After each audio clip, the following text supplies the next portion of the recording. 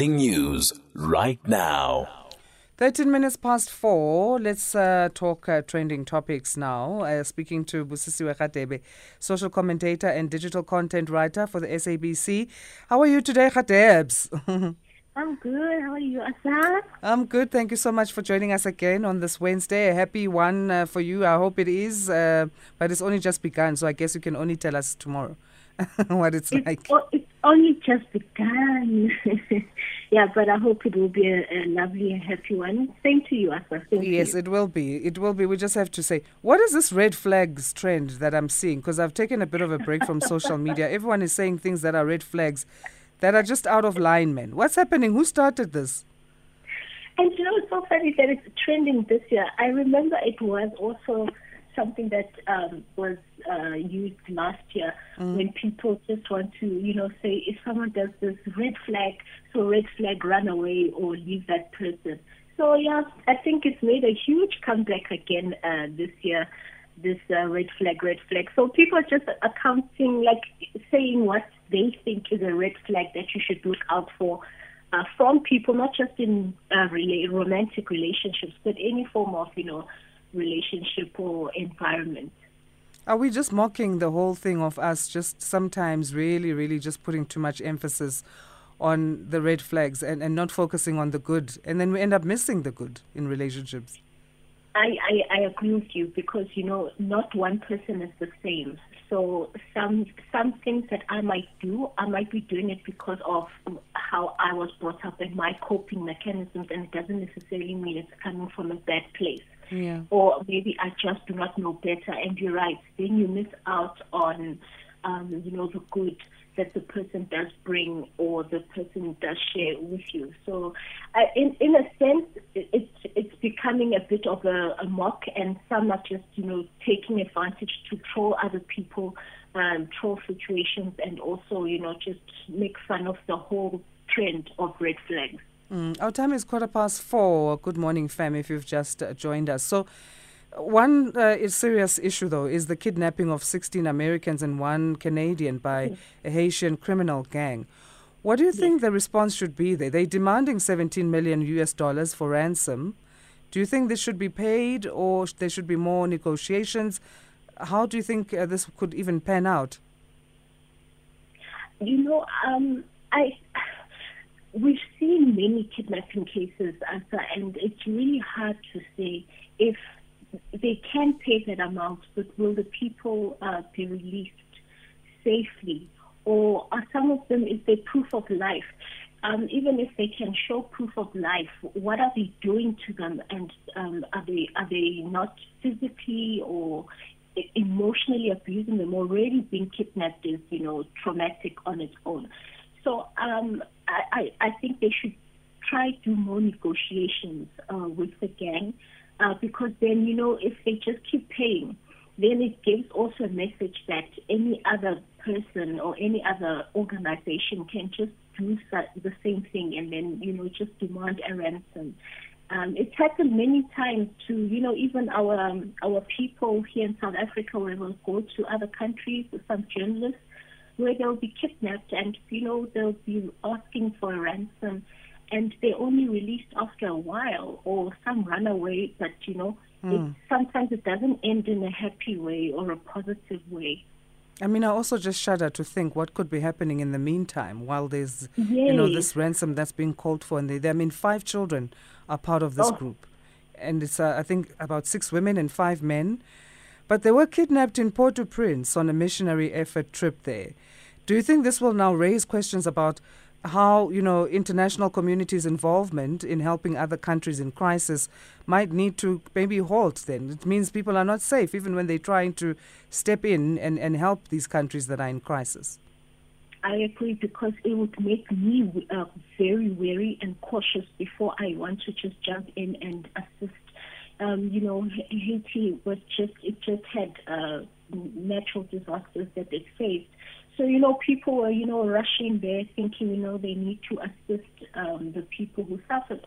But things like this, such events, they make you think twice. And then I think when with such events that unfold, we need to go, if you want to assist or you're an organization that wants to go help, we need to find a way to align it with government, then let it be a government initiative. But unfortunately, that might slow down, the access to aid, the access to helping people on the ground, but, safety first, Asa. 7 July, there was an assassination of the president there. Should the world fear Haitian gangs? And it was very, very, very interesting how it unfolded, how people entered the house. A president usually has bodyguards. A president usually has security detail. How did they bypass security detail and shoot the president of a country? So it just shows that the security there is not even, it's not strong. Security, if it's not strong for a president, what about missionaries or normal citizens? Because they could also kidnap normal citizens. I think they targeted this group because then, they know that, they're from a wealthy country, so they'll definitely get their demands met. That's what they are thinking. And it would definitely garner some international attention. Yes. Let's talk FIFA now. They have confirmed, on the e-sporting part of things, they've confirmed that they will end their exclusive partnership with Electronic Arts or EA Sports following a failure to renew their terms, and they are wanting to revisit their approach and maybe look at other players in the gaming industry that they can work with. Yes. FIFA released a statement, saying that it's following a new commercial strategy in gaming and esports, and they're possibly looking into digital. Then that means it's the end of the partnership with EA Sports. I mean, it's a partnership of over 2 decades. So it's a long-standing partnership, and EA Sports was making some serious money, over 20 billion from the sales, and FIFA was getting paid about 150 million per year for the use of FIFA's name. So it was a mutually beneficial partnership. So, I mean, this is just because FIFA wants to broaden its horizons. There wasn't a tiff, like there's no bad blood, not like a CSA and Bonang Mateba Tabo vibe. Sorry, I don't mean to make fun of that, but this is a different vibe. Yes, I think this is a different vibe. FIFA just wants to, go out and venture out. Even if, as they separate, they both will still do very well. So FIFA saying that they have been in talks with numerous companies within the gaming and the tech and mobile industries. So they don't want the EA to just have all the rights to its licensing for the games. So I think so. But, for the future, EA Sports will be looking to capitalize on its growth, and it will be allowed to explore other ventures within the FIFA video game ecosystem. So I think, both will go out and they both will win at the end of the day.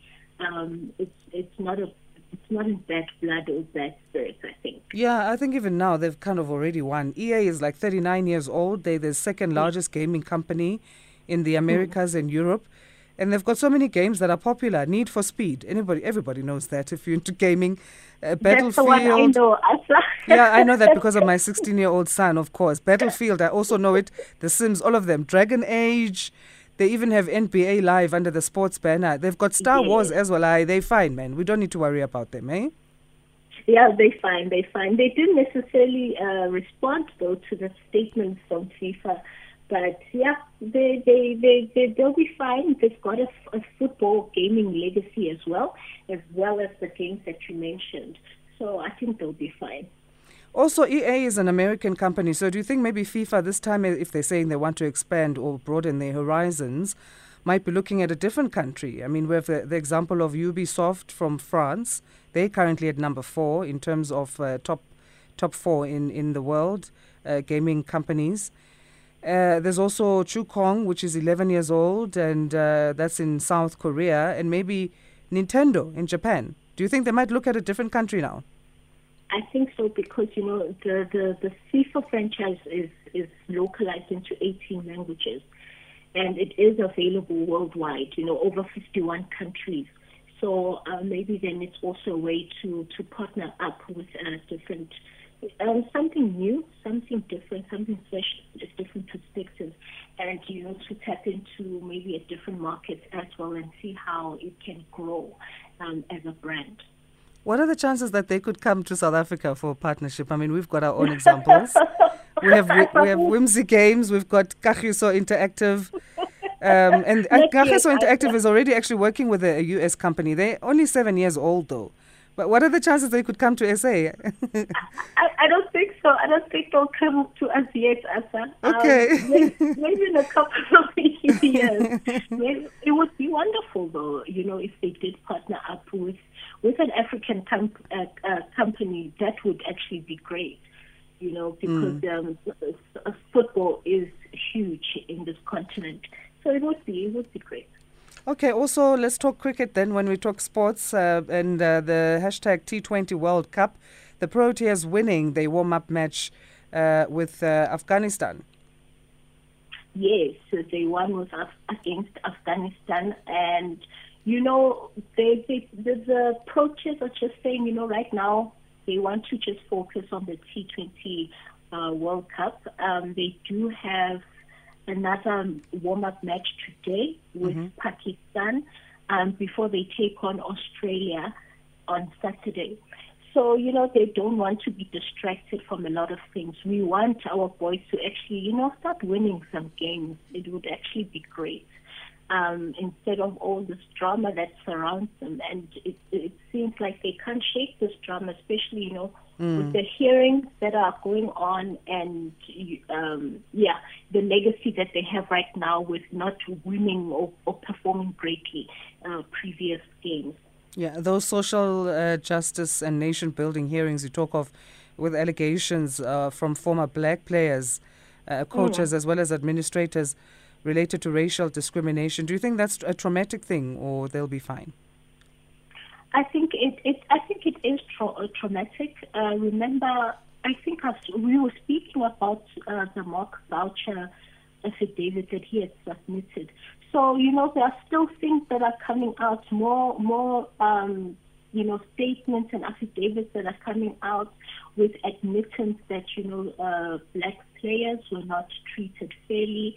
So you have one of the players for the T20 right now saying, they just want to focus on Urabada, saying they just want to focus on playing and doing well. And, right now they just want their minds in the game. But, there are people that will be appearing at the SJN hearing. Dr. Jacques Fall, the former CFA Chief Executive, David Becker, he'll be there. He's a lawyer, representative for Graham Smith. So they're going to be providing testimonies at the hearings over the coming 2 weeks. There was a Free State Cricket CEO who admitted that the union made young black cricketers stay in Old Stadium Gymnasium in 2019. So it's a lot of things, I think, that are coming out that can also, be that will also remind the players of what they went through and what they experienced. Yeah. So they really need to put their mind in the game and focus on the game. What about sponsors? How do you think they should be interpreting these developments in terms of the hearings? I think they should take them seriously, Asa, because, unfortunately with these hearings right now, it's just affidavits and statements being made. There was an interview with the ombudsman, the advocates, and others are saying, it would have been better to be able to cross-examine people, not just to make an allegation or just give the statement or affidavit. Like he was saying, example like the Zondo Commission and the CRC Commission, to be able to cross-examine and speak, and also let there be a way to fix this, because we can hear the allegations, we can hear the revelations, they can read out the affidavits, and then what? So I think it can affect sponsorship as well, as you say, Asa, because, then they'll see that the game is not as transformative as it's supposed to be. Yeah, well, we'll watch them today. Hopefully they'll be focusing fully on the game, and it will be a great one as well as Saturday. Let's come to politics. Hopefully. Let's come to politics now. Hashtag Ace Magashule. The Free State asbestos corruption case again now shining on the spotlight. So Ace Magashule wants a list of the witnesses who implicated him. He wants that list. Yes. What does this mean for their safety if he gets the list? And how does this work?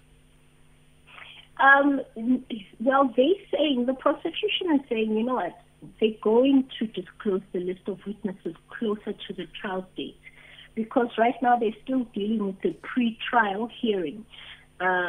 So until then, that's when they'll release the list. I think, they want to know, the Magashule team, they want to know who is part of the witness list. But even if they do know, what can be done, because they cannot, they cannot approach the witnesses. They're not supposed to. And they cannot, speak to the witnesses or intimidate them in any case. Because one of those witnesses, I think, is his former PA.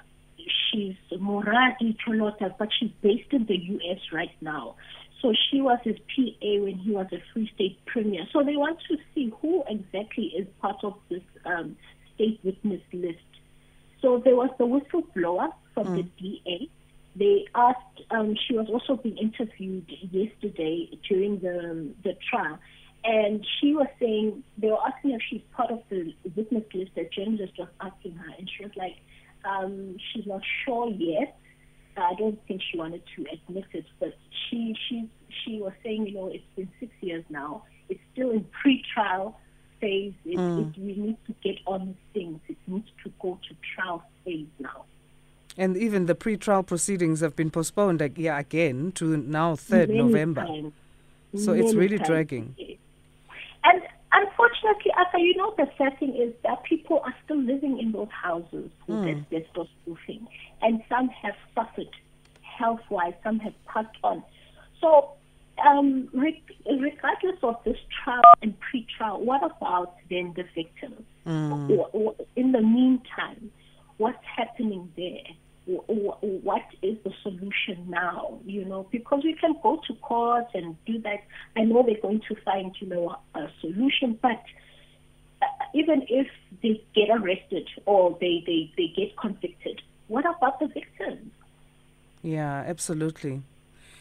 Finally, let's talk Western Cape MEC of Education, Debbie Schaefer. She's appealing to Eskom to please not cut power supply during NSC examinations.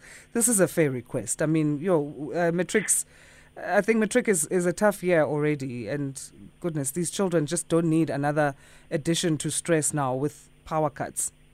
After it was right by candlelight, how? No, I'm joking. No, but actually, it's not even really a joke, because there's so many poor South Africans. There's so many kids who learn that way. Candlelight. Yes. Just even generally on a normal level without Eskom power cuts. Exactly. Yeah, you raised something I wasn't thinking about. In the townships and in the villages, they do go through that. So the exams are expected to start October 27. She also, not only with Eskom, which yes, I see the problem because the load shedding has been a lot lately, but she's also appealing to politicians and communities not to disrupt the final exams of the matriculants. Because as the exam starts October 27, that's just before the municipal elections on the 1st of November. So, as parties are campaigning, service delivery issues, she's just, appealing, not to disrupt the matriculants. As you just said, rightly so, they've experienced a lot. Even from last year, when the lockdown started, they've gone through a lot. The previous class of the matriculants who are matriculants now, they were in grade 11 last year, but it has been a lot. And she's appealing that at least they must have a fair chance to study and write, without any interference. But she's also, just specifying or making even more the fact that computer applications, technology practicals, and information technology practicals can't go ahead without power. So I guess those subjects would really need a power. Imagine, like, what can you do? There's no, you can't switch on your computer. Give them 100%, all of them. All of them. Eh? Imagine that. Imagine sitting there, you've started already and you didn't save your work.